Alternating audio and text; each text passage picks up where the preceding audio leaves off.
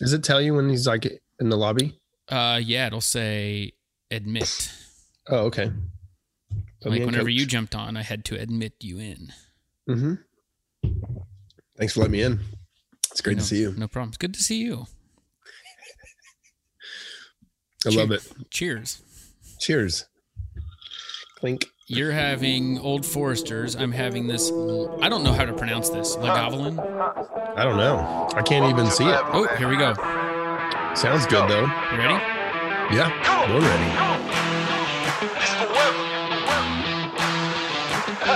No surrender. Yeah. You know that this right here forever. It's a great picture. I know. Way to go. What's up, guys? Hey, what's up? How are you? Good. Doing all right. How are you guys? Doing Good. very well. It's Friday. It's Friday. That's right. Staying out of trouble? Of course. It's nonstop busy, actually. But how are you guys? Good. Good. I was wondering about that. What is your off season like? Nonstop speaking, podcasts. We're sorry. Yeah, no, I mean, it's yeah, I wouldn't be sorry. It's a business. Yeah. Very true. You know, so never stops. It's good. Well, Awesome. thank you for taking the time to do this. Yeah, my pleasure.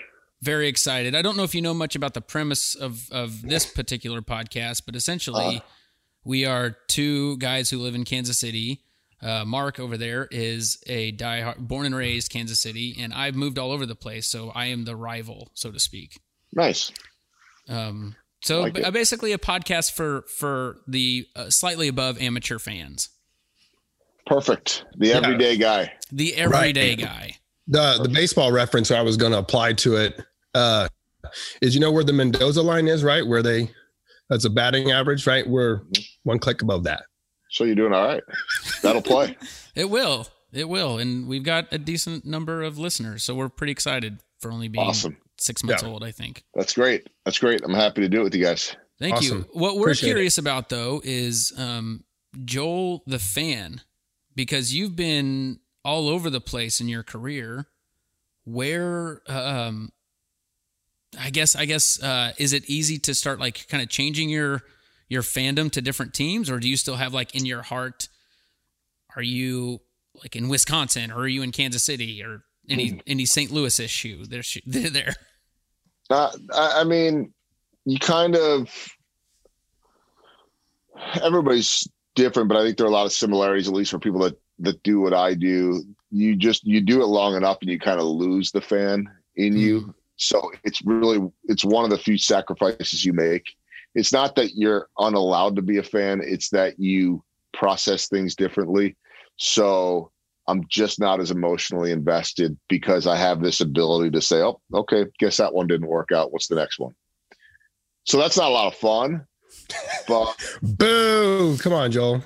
yeah, it's totally wet blanket. But so, you find things like, I think probably for me, Wisconsin football and basketball, since I went to school there, and there's really nothing that conflicts with it. I mean, if I had gotten a job covering, Michigan football or Ohio State or something like that, I would have lost my interest in my alma mater too. Cause it's like, you do become fans of where you're at, but more than that, I think it just becomes business. Yeah. Sure. So like, I'll watch the World Series tonight.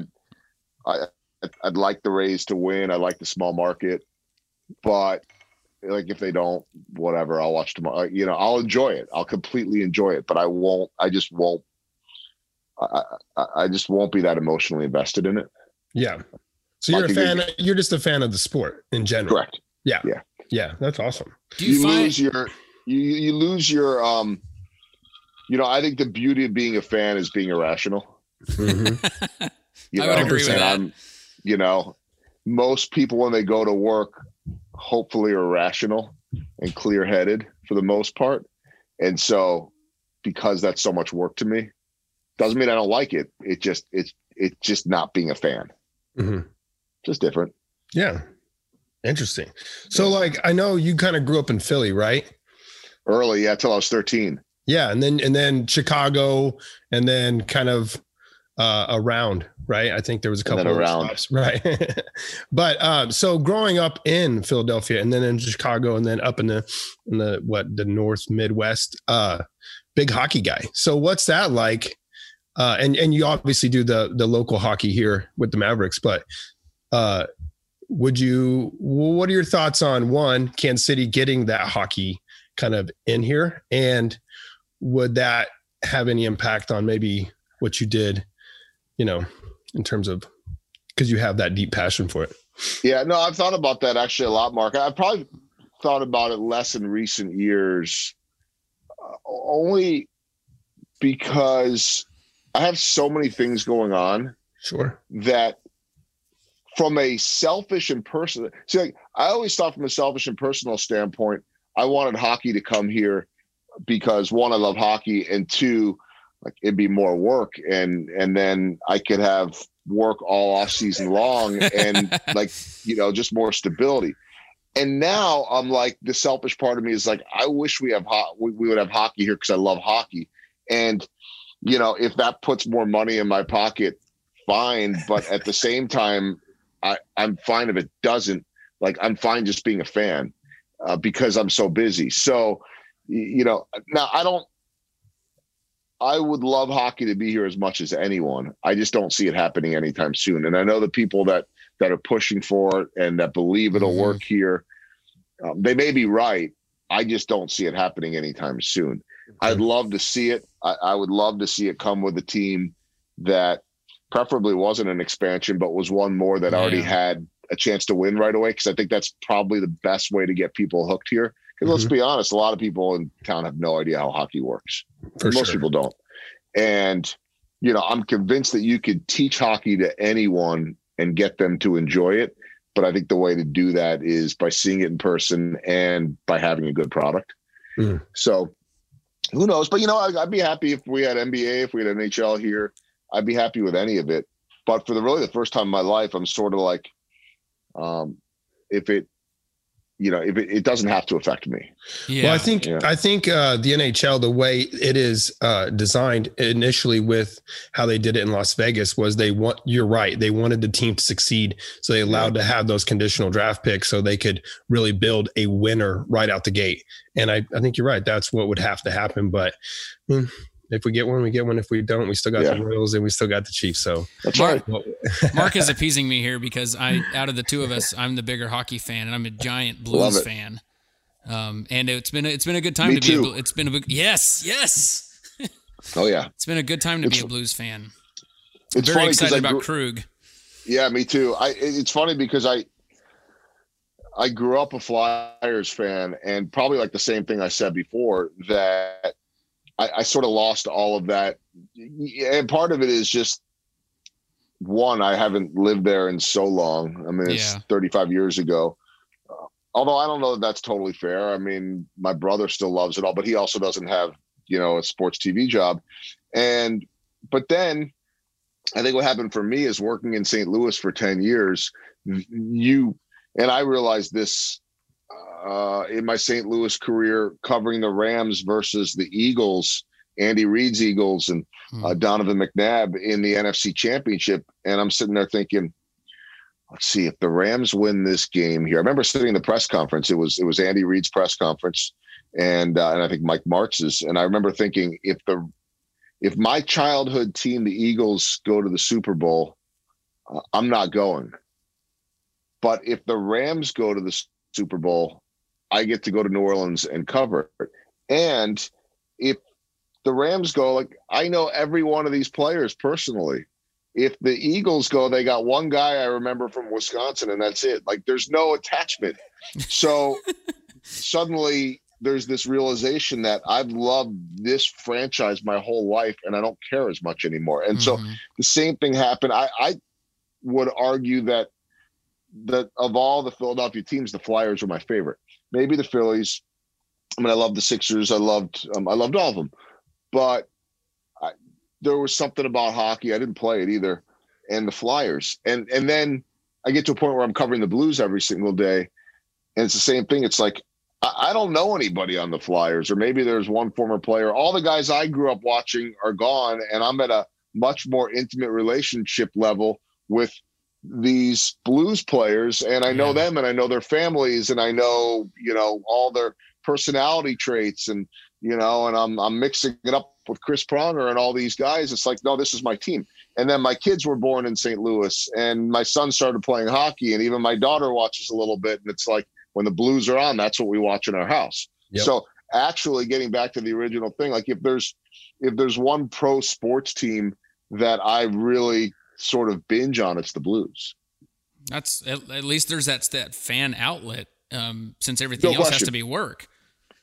Yeah, and you sort of want, I'm not good at it, you sort of want to get pissed off, when something goes bad. You sort of want to feel what it's like to be a fan. You want to hurt when they lose. I mean, that's what I allow myself to do with Wisconsin. I allow myself to get upset or overjoyed, which is a fun part, I think.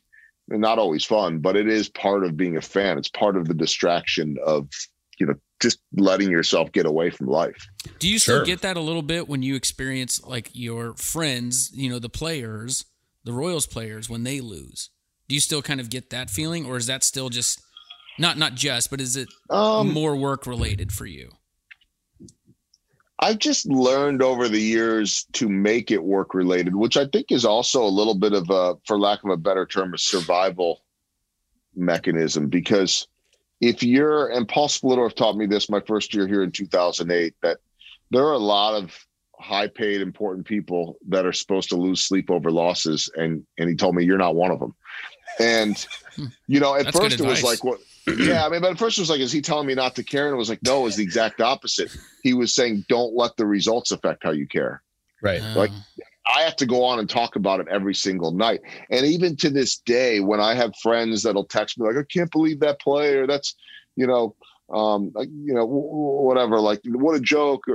Or even occasionally somebody on our crew that'll text like, I can't believe they made that move. And I'm like, I don't want to hear the negativity, because I'm not saying that I won't criticize guys, and I'm more than comfortable talking about slumps and guys that are struggling. But if I'm going to get emotionally pulled down because they're not doing well, it's really hard to go back and do your job every single day when you're letting that stuff affect you.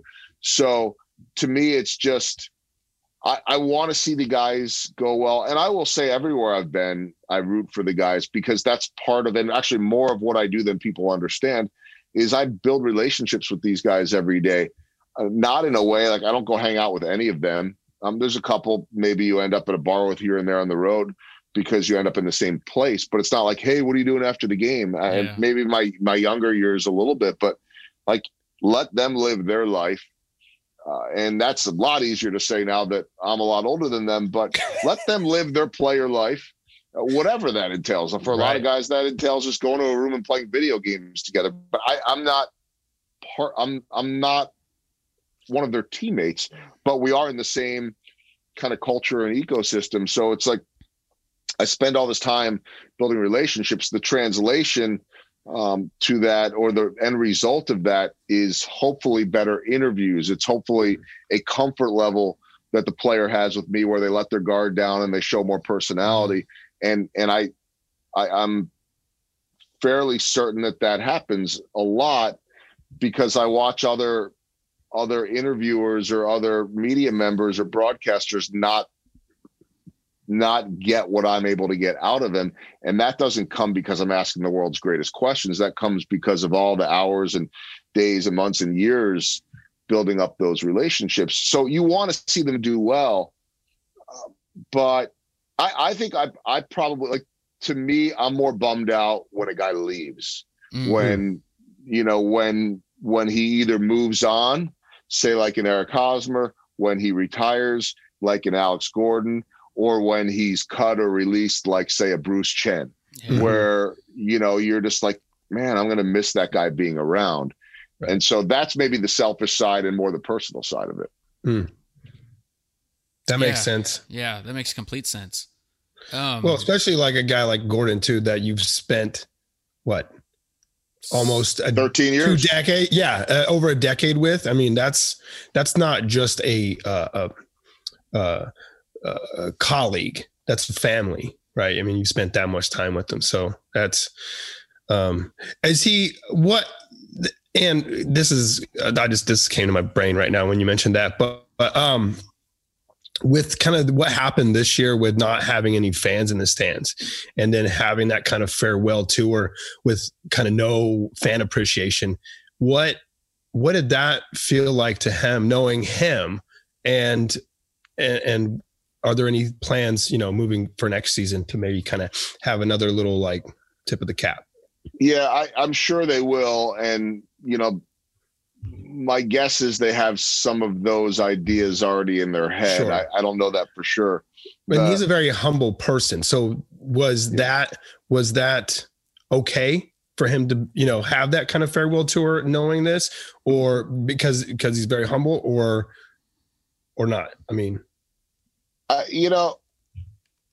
haven't fully asked him all of this yet. And I do feel like I know him as well as any broadcaster in the country could. I mean, I don't know that there is a media member or broadcaster. I'd put broadcasters in a different role in the sense that there are people that know Alex longer, but there's really no one other than, I would say, me and Ryan Lefebvre that have been around him longer. I mean, Ryan was around him 1 year longer than me, but I just, based on my job, I spend more time around those guys. If I'm down by the dugout doing reports, or I'm sitting down there during spring training games, I'm interacting with him. I mean, I can't tell you how many times that he has intentionally walked through our shot during a pregame show as he's going out to stretch and warm up, thinking that he's messing us up. And I finally broke the news to him at one point that every time you've ever walked out has been during a commercial break. He's all smiling and look at what I did. And I'm like, dude, we're in a commercial. But I welcome that, because I don't know if the guys in our truck love it because the shot's so tight that all you see is a body walking through. But I love the fact that he wants to mess around and do all that. So for one, I would say that I know Alex as a person, and I see in him, in terms of personality, a lot more than other people know. And the people that are closest with him, and I'm not saying I'm closest with him at all, but the people that are close to him on a level much higher than where I'm at say all the things that I see, and that he's a funny dude. He's very dry. He can be very engaging. So I don't know the answer other than, when people sit there and say, well, he's fine without any attention, I think there is a lot of truth to that, but I don't think that he was wanting to just disappear either. Mm-hmm. I also think that he's comfortable in handling the attention. He's not a guy that's leave me alone. I think he would rather the focus be on other people, but I think that he is, today in 2020 versus say when I first met him in 2008, much more polished and much more aware of all of his surroundings than what people may realize. And so I think he fully understood the magnitude of his career and what he meant here to this city, the region, and certainly Nebraska. And so if he had to do it over again, I'm sure he would have loved for it to have had fans in the stands. It's not something that would be uncomfortable.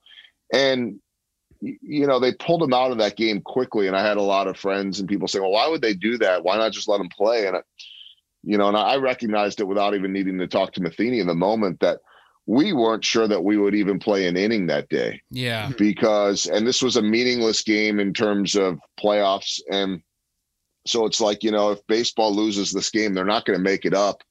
And they're not going to have them sitting around all day with all the dangers of COVID and all of that. So when they got it started, it was okay, we're getting things started here, and he's leading off. And I thought he's going to pull him second, third, fourth inning. And then sure enough, right away in the top of the second, he pulls him. And as much as there were no fans to cheer and standing ovation, which would have been amazing, they stopped the game for him. Whit Merrifield came over from right field to left to replace him, and that's his closest friend in this group, in this era of the team.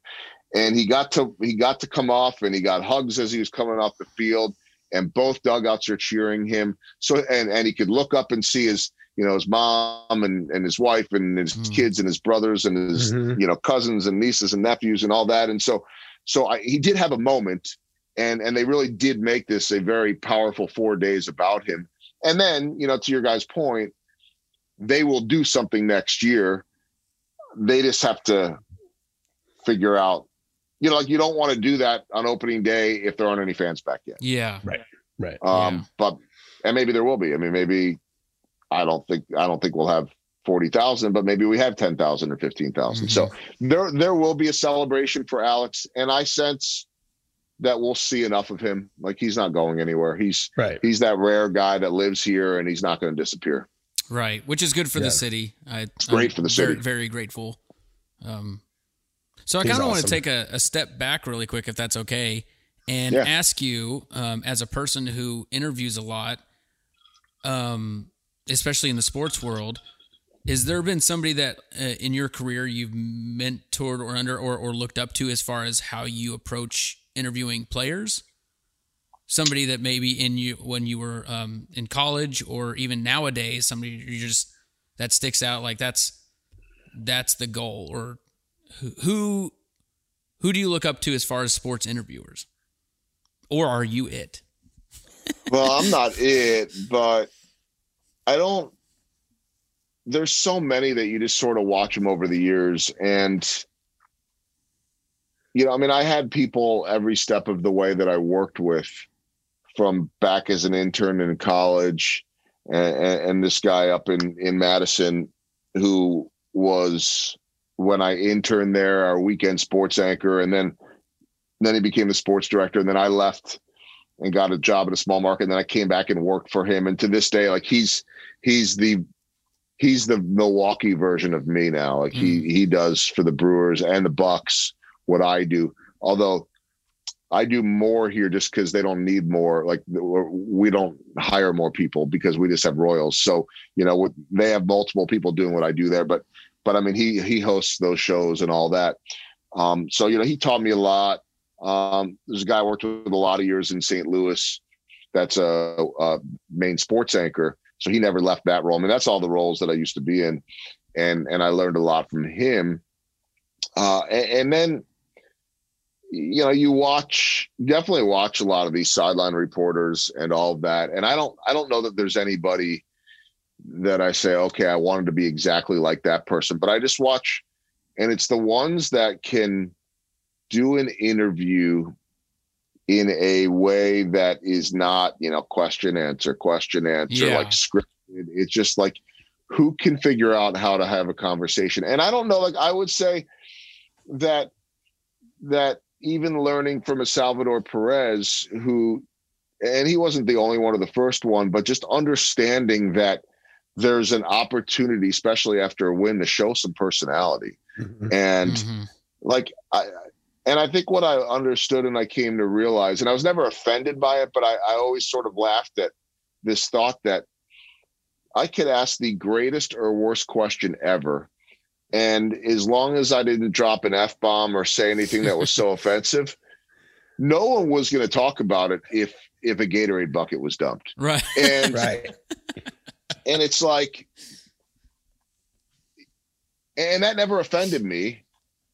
If anything, like, I loved it because everybody was watching and everybody was enjoying it. And I still, of course, wanted to ask good questions, but it became equally important to me, if not more important, to just be able to either show these guys' personalities or to just to engage and have some fun with them. And there's a healthy balance to it. And that healthy balance is to me, it's not across the board. I mean, it changes by the person. So, like, I worked with a guy in St. Louis named Jim Hayes, who's really, really popular there. And he loves just playing the silly. Yep. He doesn't take anything seriously. And that's not really true. Like, he does take his job seriously. Trust me. I've seen him stress over all kinds of things. He's like this balance of, stressed and just like totally having fun. But I learned from him that it's not only is it okay to have fun, but like when you have fun and you're able to build that trust with the player, they then have fun and they let their guard down. And now they're not just some guy. They're like, hey, like people are more attached to Salvador Perez in this town than any other Royals athlete. And a lot of them sometimes will say, I don't understand every word that he says because he's got the thicker accent, right? But they don't care. They love him because he's lovable. He's fun. Like you feel like you know him. And so I learned that with Jim. With that said, I could not be him and don't want to be him. Like I take things a little bit more seriously than he does in the interviews, but yet he regularly gets guys to the term that he would always use is play grab ass. And they have some fun and they screw around. That isn't quite my personality, but I do want to be able to show that personality. The other element to that I learned, and like you asked about who you learned from. I mean, it's not even all reporters. I mean, I learned from Dayton Moore. I learned from Ryan Lefevre. I learned, and so to me, at least, working with some of the guys that I do, Rex Hudler, it's like, I can't try to be Rex, but I can put Rex in a spot where he can be him. So I think that what I've learned or figured out along the way is what can I do to bring out the best in whoever that person is? And not everybody, like I'm not going to go around and screw around with Alex Gordon the same way that I would Salvador Perez, because now Alex might be uncomfortable. Witt's more serious, but I know it makes him tick, and on and on and on. And so I think that you just try to respect who you're working with and put them in a spot that brings out the best in them, really. Sure. Speaking of some of the other guys you just mentioned, right? There's so many powerful voices in Kansas City sports in terms of broadcasting, with starting with, Denny and Physiok and Lefevre and these guys that have been around, even on the other side of the parking lot, right? With Mitch. Who does the best impersonation of one of the other guys? I know there has to be like Rex probably does one, or maybe not. I don't know. That'd be interesting because there's so many like catchphrases and voices that we all are very familiar with. Yeah, I mean, if there's somebody that does that, I don't necessarily know. Like, maybe it's a player. No, the Royals strength and conditioning coach is great at that stuff. So like I wish I had it, and I don't know that I saved it, but I mean, a bunch of years back, like he'll do conversations between like, I don't know, Denny Matthews and, Rex Hudler or something like that. And he'll, and he has it down, like in terms of the mannerisms. So he will, like, there's some times over the years if we're on the road on the field doing our show and he'll be walking out to go stretch out a player and he'll just kind of stop by our set during a commercial and, and break out. He does a good Buck Martinez, the Toronto Blue Jays announcer, things like that. I would say that I would think probably the three easiest ones, maybe not easy, but the ones that people would have the best crack at impersonating would either be Denny, Hud, or maybe Mitch. But I think people can get Mitch wrong too because they focus too much on the energy. Yeah. Right. Whereas with Hud, that seems a little bit easier to me with the voice tone, and then just some of like you could just make stuff up, like just say whatever. Like for his 60th birthday, I sent out a tweet basically saying I'm putting together a video, so send in your best impersonation, and people were amazing. Like, and some of them sounded like him and some didn't, but everything that came out of their mouth sounded like something he would say and nobody else in the world would say.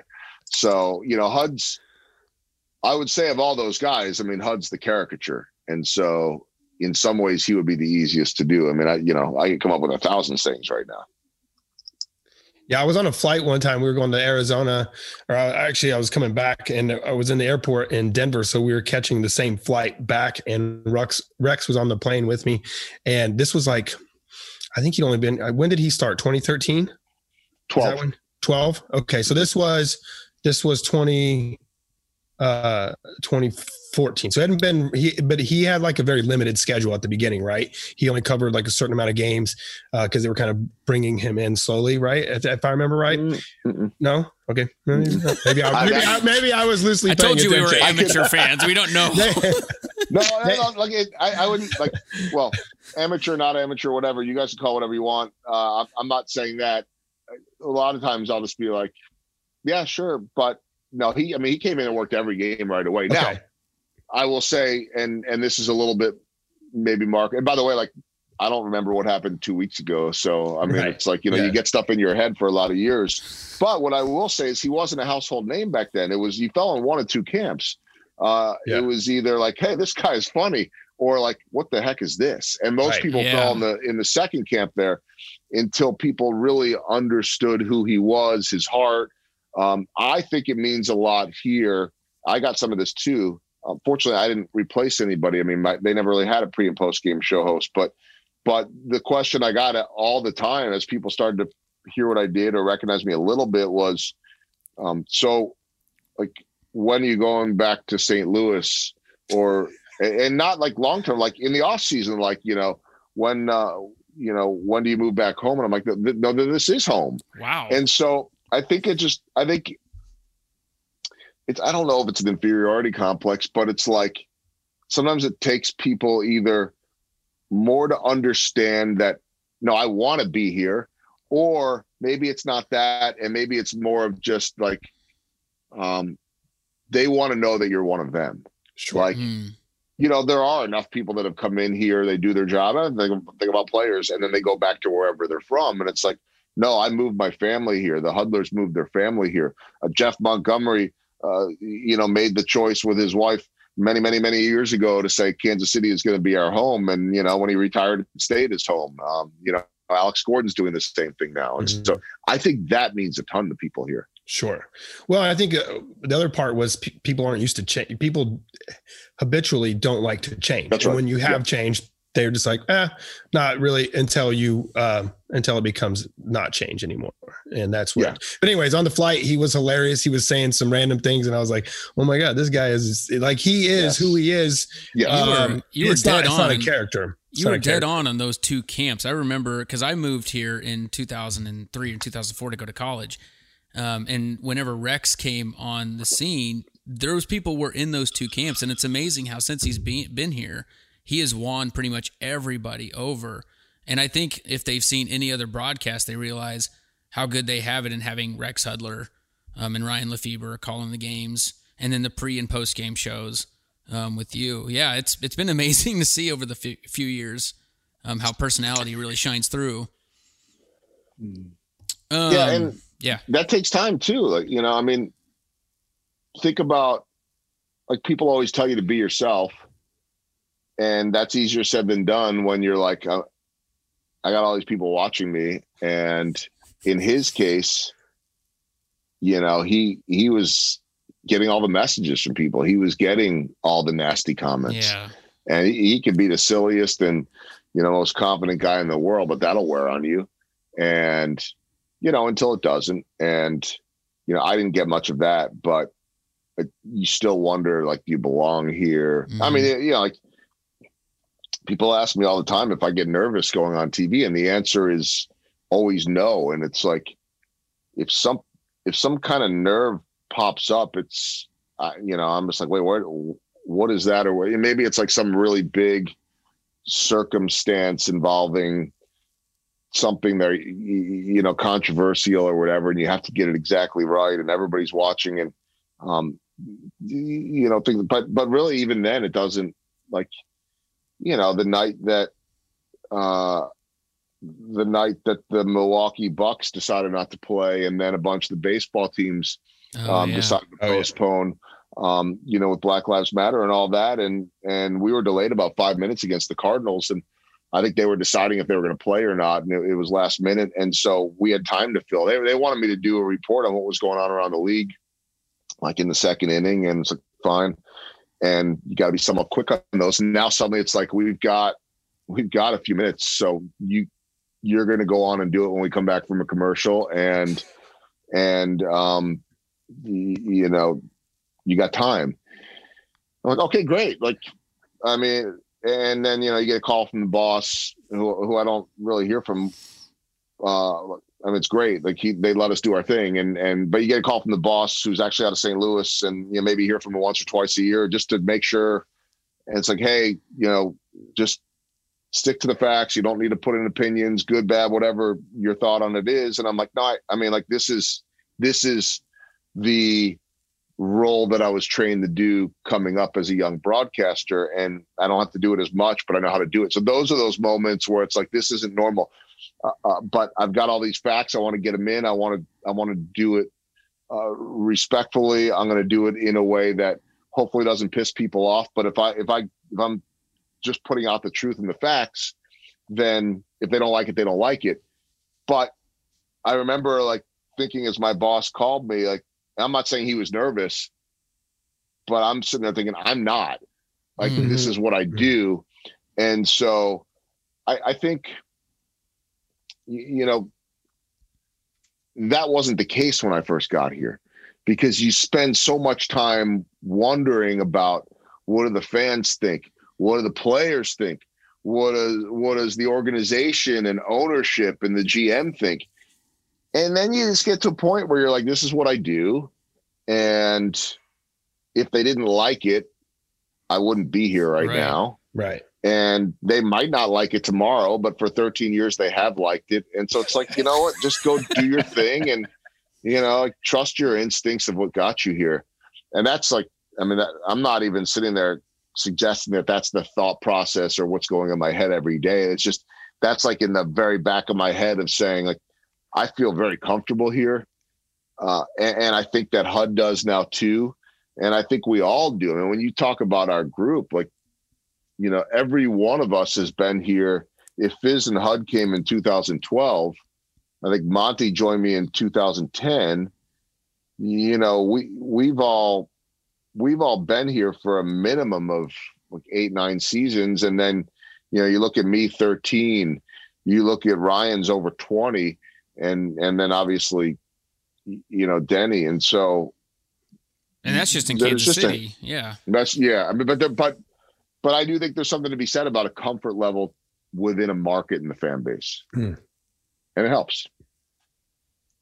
Absolutely. I think just being probably a small market too, probably also helps just strengthen that too, because you know, as big as the names are in New York, LA, the legends that are there for sure. Right. But the other guys, probably dime a dozen or doesn't have the same type of impact as it has being in the small market.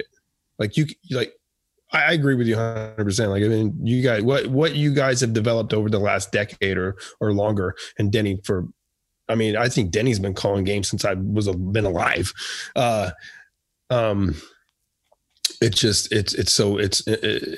And maybe it's baseball. Maybe baseball also gets that because you get 162 games of exposure every day. And I think that's why it also, you feel more connected to the player. Like what you said with Salvi earlier, is because you get to see them 162 times. No question. For 9 innings or more. And so you developed this real relationship with the player that you don't get in football or some of the other smaller, you know, where, especially football. I don't know. Yeah. I mean, I don't watch a lot of hockey, so I don't really know. You should. You should. Yeah. It's what does make baseball so unique. I mean, I talk about this all the time, and I do a lot of corporate speaking in the off season and even in season. I mean, to the point where I put as much into that, if not more, than what I do the baseball. I mean, it's nonstop, and it's more the business side of my life. But probably all of us do I think HUD does a little bit of that. Monty does maybe a little bit, but I mean, it's like full-fledged business for me. And the only other one I know in town that does it as often as me, or you know, runs it like I do, is Mitch. And I'm sure we come at it from different angles. We're all talking about, you know, like leadership and culture and teamwork and things like that. Dave Moore does it a lot from his end, but I find baseball the easiest and most relatable sport because one, I mean, put basketball on its own. I mean, you got 5 to 10 guys. That's it. Mm-hmm. Right. And, so for baseball, you're talking about 25 guys. Football is great because, 53. But football's once a week. Yeah. Right. And so I always tell people they work as hard as anyone. They would say they work harder than everyone. But all of that preparation is to lead to Sunday or Monday or the NFL. It's Tuesday, Wednesday, Thursday, Friday, Saturday, right? I mean, it's like every day now. But it's once a week. And baseball, if you have a light week, it's 5. Yeah. Typically it's 6 and oftentimes it's 7 and sometimes for 18, 19 days in a row. And that to me is much more like life because it's like, it's a grind. If it's a grind, and if you fail today, you got to go back and you can't call in sick tomorrow. Right. Right. You can't see you next Sunday. It's right. we got to pick it up tomorrow. Yeah. That's awesome. Yeah. Are you, being as close you are to baseball and the players and stuff, like, are you in the ball camp of always wanting the 162? I know there's a lot of talk out there about a shorter season. And I know that this year probably like set an example for what it possibly could be, or the new wild card format or anything like that. Like, what's your personal insight on the changes possibly to baseball? Well, from a purely selfish standpoint, the more games, the better, because most of us get paid by the game. Correct. So, now with that said, like until this year of COVID, I don't know that I knew what it was like to have a decent amount of days off. Like, you use the word grind, Seth, and it's like that's the best word to describe for anyone involved in baseball, especially anyone that travels with the team. No matter what your role, like if you're the physical therapist on the team, or you're the equipment guy, or whatever it is, it's like it doesn't stop. And when it does stop, it stops for 24 hours for you to go run some errands, and you're back. Like there's no vacation. Yeah. The all-star break in a normal year, 4 days, I don't know the exact equivalent, but 4 days to me usually feels like a 2-week vacation. And it does. It's like, and it's totally rejuvenating. So, if they ever went back to 150, putting the money aside, I don't think that would be awful. But I think you got to figure out a way to make that money back. Not my money, but the league. Yeah. I mean, that's the challenge. So you have to, maybe that's expanded playoffs. Maybe that, and they can make that money back pretty quickly in the playoffs too. But you have to figure out a way. And the other side of it too is, it's a big leap of faith. It's a jump off the diving board when you're so statistically driven in terms of your history, to have to say, like, this was the date, this was the year that the new era began. Decades and decades of stats that would have to kind of go out the window if you decided to change how many games there were a season. Or not out the window, but you know what I mean. Well, but there's a delineation then. I mean, how often do we talk about the modern era? Right. Like, okay, and so this would be the next modern era, or whatever you want to call it. And so I think it could help the game. I think the game could help itself in a lot of other ways. I mean, they have to figure out a better way to provide access. That sounds like a broadcaster asking for more, but I just mean access for the fans. Like, I completely agree. Share these personalities, because there are some great personalities in the game, and the more microphones you put on people, the more insight you give, the more you could take people on the road and take people behind the scenes is the way. And look, you guys are a lot younger than me, but I'm going to talk about kids that are younger than you. I mean, you have to make this product one that teenagers right now and even younger want, because they digest everything, in 10-second, 30-second, 1-minute clips. And that's not to say they won't sit and watch it, but it's those 10, 30, 60-second clips that are going to get them to watch it. Right. Yeah. And so they have to make that pivot. and you can't. There's one of my favorite quotes that I have learned and heard on the business side of my life, which came on a podcast that I did and also at an event that I moderated. It's from the CEO of H&R Block, who said, his name's Jeff Jones, and he said there's a slippery slope between tradition and irrelevance. And baseball has the greatest tradition of all the sports. But if you live off of that tradition too long, you will become irrelevant. And I remember seeing Joe Posnanski writing something about, baseball could become, I don't remember how he said it, the next horse racing. And it seemed kind of far-fetched until you go back and say in previous generations, like my grandparents' generation, and not that I didn't see some horse racing growing up, horse racing was everything. It was like everything was like, I believe, like the Kentucky Derby. It was a show. It was a thing. People don't do that anymore. And I'm not saying baseball will ever become that or not, but they have to stay relevant. And my hope is that some of what went on here during COVID has given them a license to challenge that tradition. Mm-hmm. Because like when everybody was bitching about the extra innings runner on second base rule, and I would have been one of those people bitching about it in the past too. Like, nope, tradition. I'm a purist. Yeah. I'm a baseball purist. No backflips, no this, no that. That was me too. That full honesty. Yeah. But then you sit there and say, why not? Like, right. It kind of worked. Like first off, you start looking around. Kids love to flip bats. They think it's fun. Mm-hmm. They love the personalities behind it. So wait a minute. Is it really that bad? Is it really disrespectful? Right. And when you start looking into the fact that sometimes these a lot of the Latin players would get criticized for being too demonstrative and, don't pound your chest and point up to the sky after a strikeout and disrespect the game. And it's like, and then you hear, and I've never been over there, how much fun they have at these games in the Dominican. And it's like, well, wait a minute. Why is that not allowed here? Like maybe it's more fun and we shouldn't look at it as being disrespectful.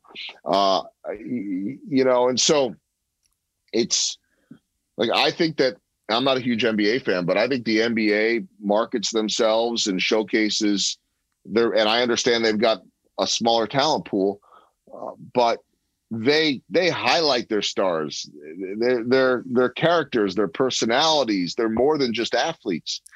And I think baseball has to do that because they have to sell this game, which means selling the personalities. And, if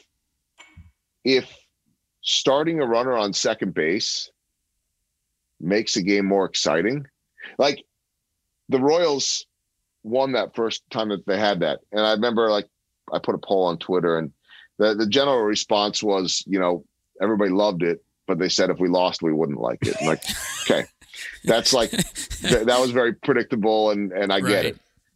And then they didn't like it when they lost the second one. But I think it was Jeff Montgomery, who is like this great blend of old school, but very open to change. Mm-hmm. He's very innovative like that. And, he was like, that 10th inning was the most exciting inning of the game. Yeah. And it may not have we may never have had an exciting moment. So it works, I mean, it works well in hockey. Like Seth, you may disagree with me on this, but hockey to me became fun, not when they went to the shootout.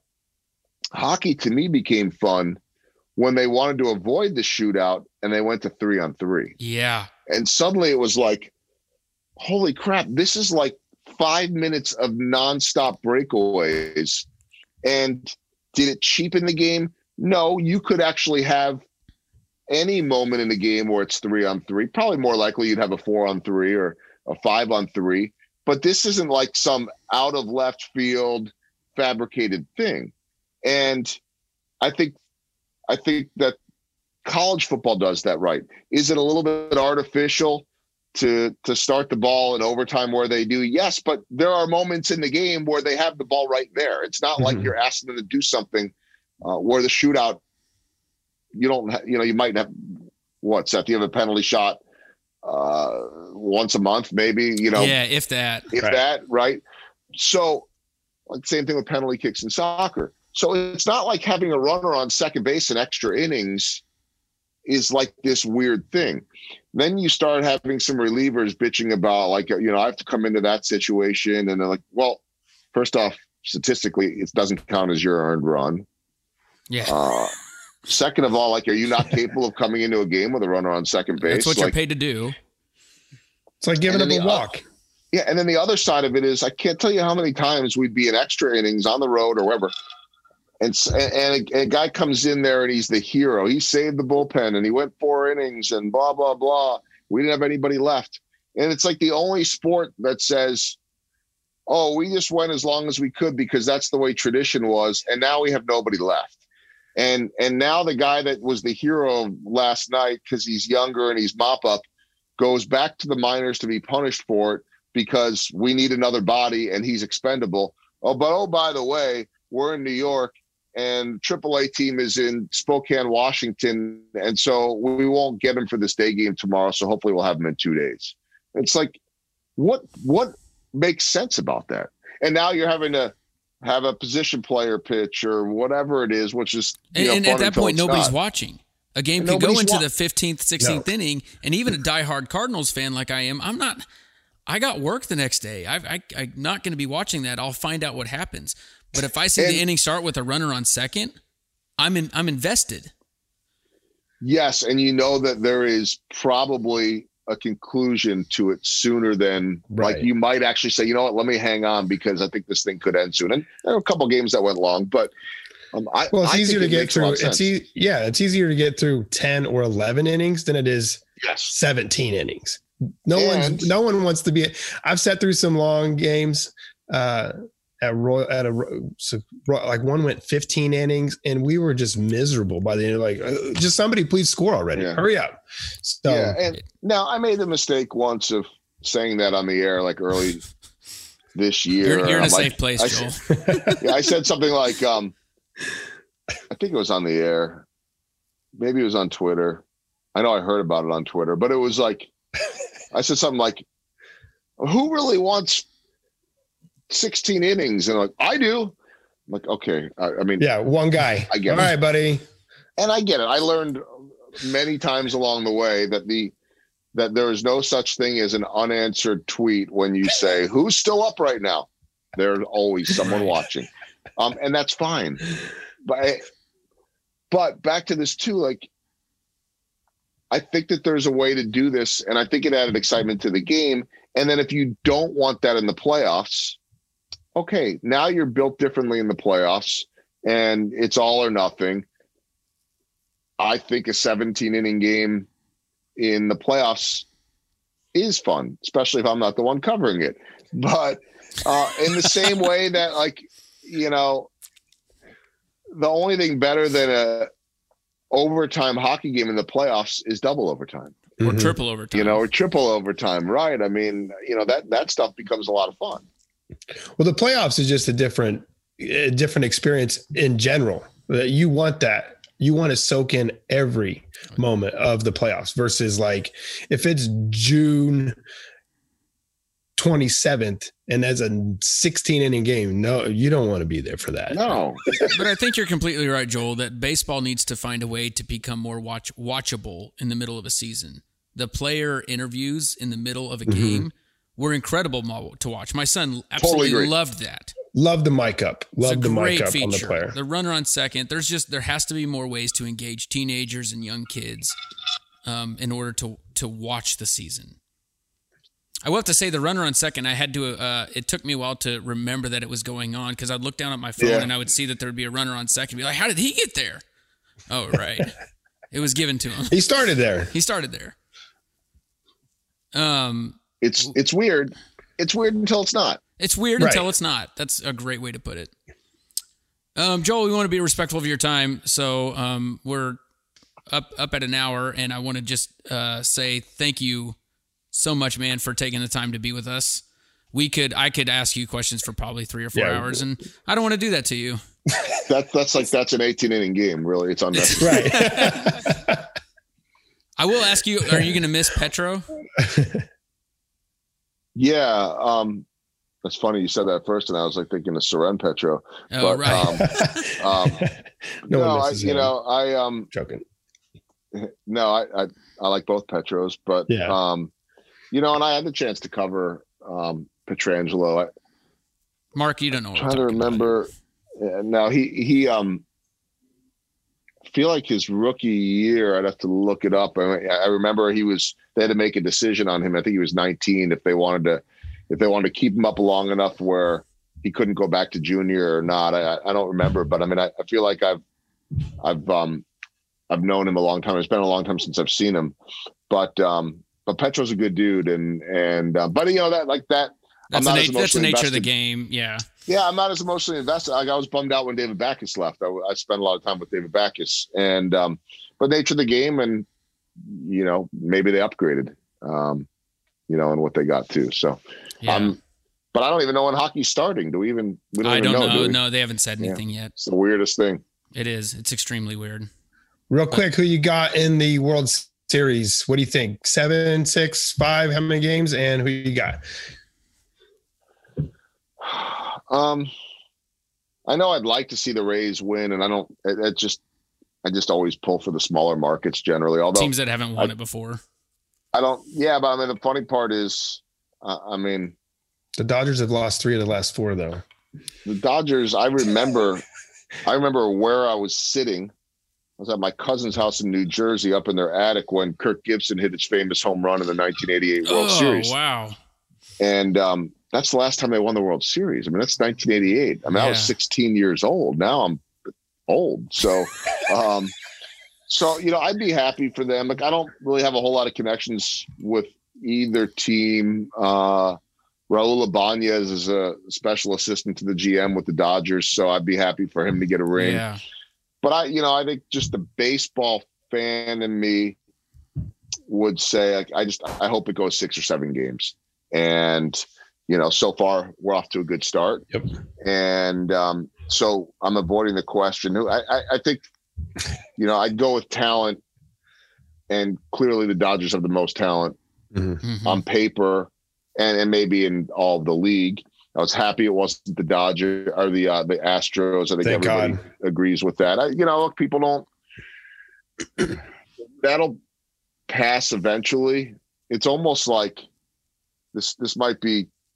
I don't mean to be insensitive, but it's almost like a mourning period. Like, I don't know that it's like different stages of grief, but like people were hurt by that. Yeah. Sure. In different ways. I mean, just the integrity and I think we've all become accustomed to the fact that cheating exists in baseball and all sports. We saw it with many of our heroes with steroids, and you still always wonder, but this was a collective effort. Right. And so, look, I get it. If you're an Astros fan, you're not going to pick a new team. Like, that's your team.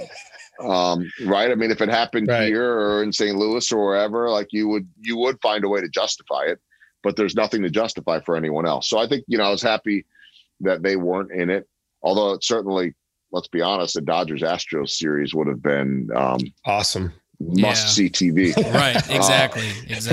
But and we got really close to it too. We got close, but I think maybe there's some justice there. Like, not to have them on that stage. I mean, not that it was mapped out that way. But I think I'd go Dodgers in 6 or 7. There you go. Yeah. The Astros are the luckiest franchise in the history of sports to not have to have fans in the stands this year, though. I will give them that. Yeah. Oh, for sure. Well, Joel, we know you do 1,000 podcasts a day, pretty much. But if you ever want to come back on or just shoot the breeze, or if you need a podcast to get away from all the other podcasts, we're always here. It's a lot of them, that's for sure. It's fun. It's good though. Like, it's a cool thing that anybody can do it, and why there are no rules. Like, and you could be an amateur, if that's what you guys call yourself, and have a really good podcast, and you could be a pro and have a terrible podcast too. Like, it doesn't make a difference. So, it's good to be able to BS with you guys and talk about it. Thank you. And I appreciate you having me on. Thank you. Well, thank you. And good luck on the next upcoming season, whatever that's going to look like. Whatever But, that is. yeah, whatever it looks like. But again, we appreciate it and enjoy the weekend. All Go right. Chiefs. Yes. Go Chiefs. Thanks, Mark. Thanks, Seth. Thanks, Joel. What were you guys drinking too? Bourbon. It had the bourbon like sound to it. Yeah, just some Old Forester 90. Beautiful. Yeah, it's good. I love it. I gotta go to a high school football game tonight, so I probably shouldn't do that yet. Afterwards, you can do it afterwards. That's right. Yeah. That's right. All right, fellas. Appreciate Have it, a Joel. great weekend. Thanks, man. I appreciate it. See you guys.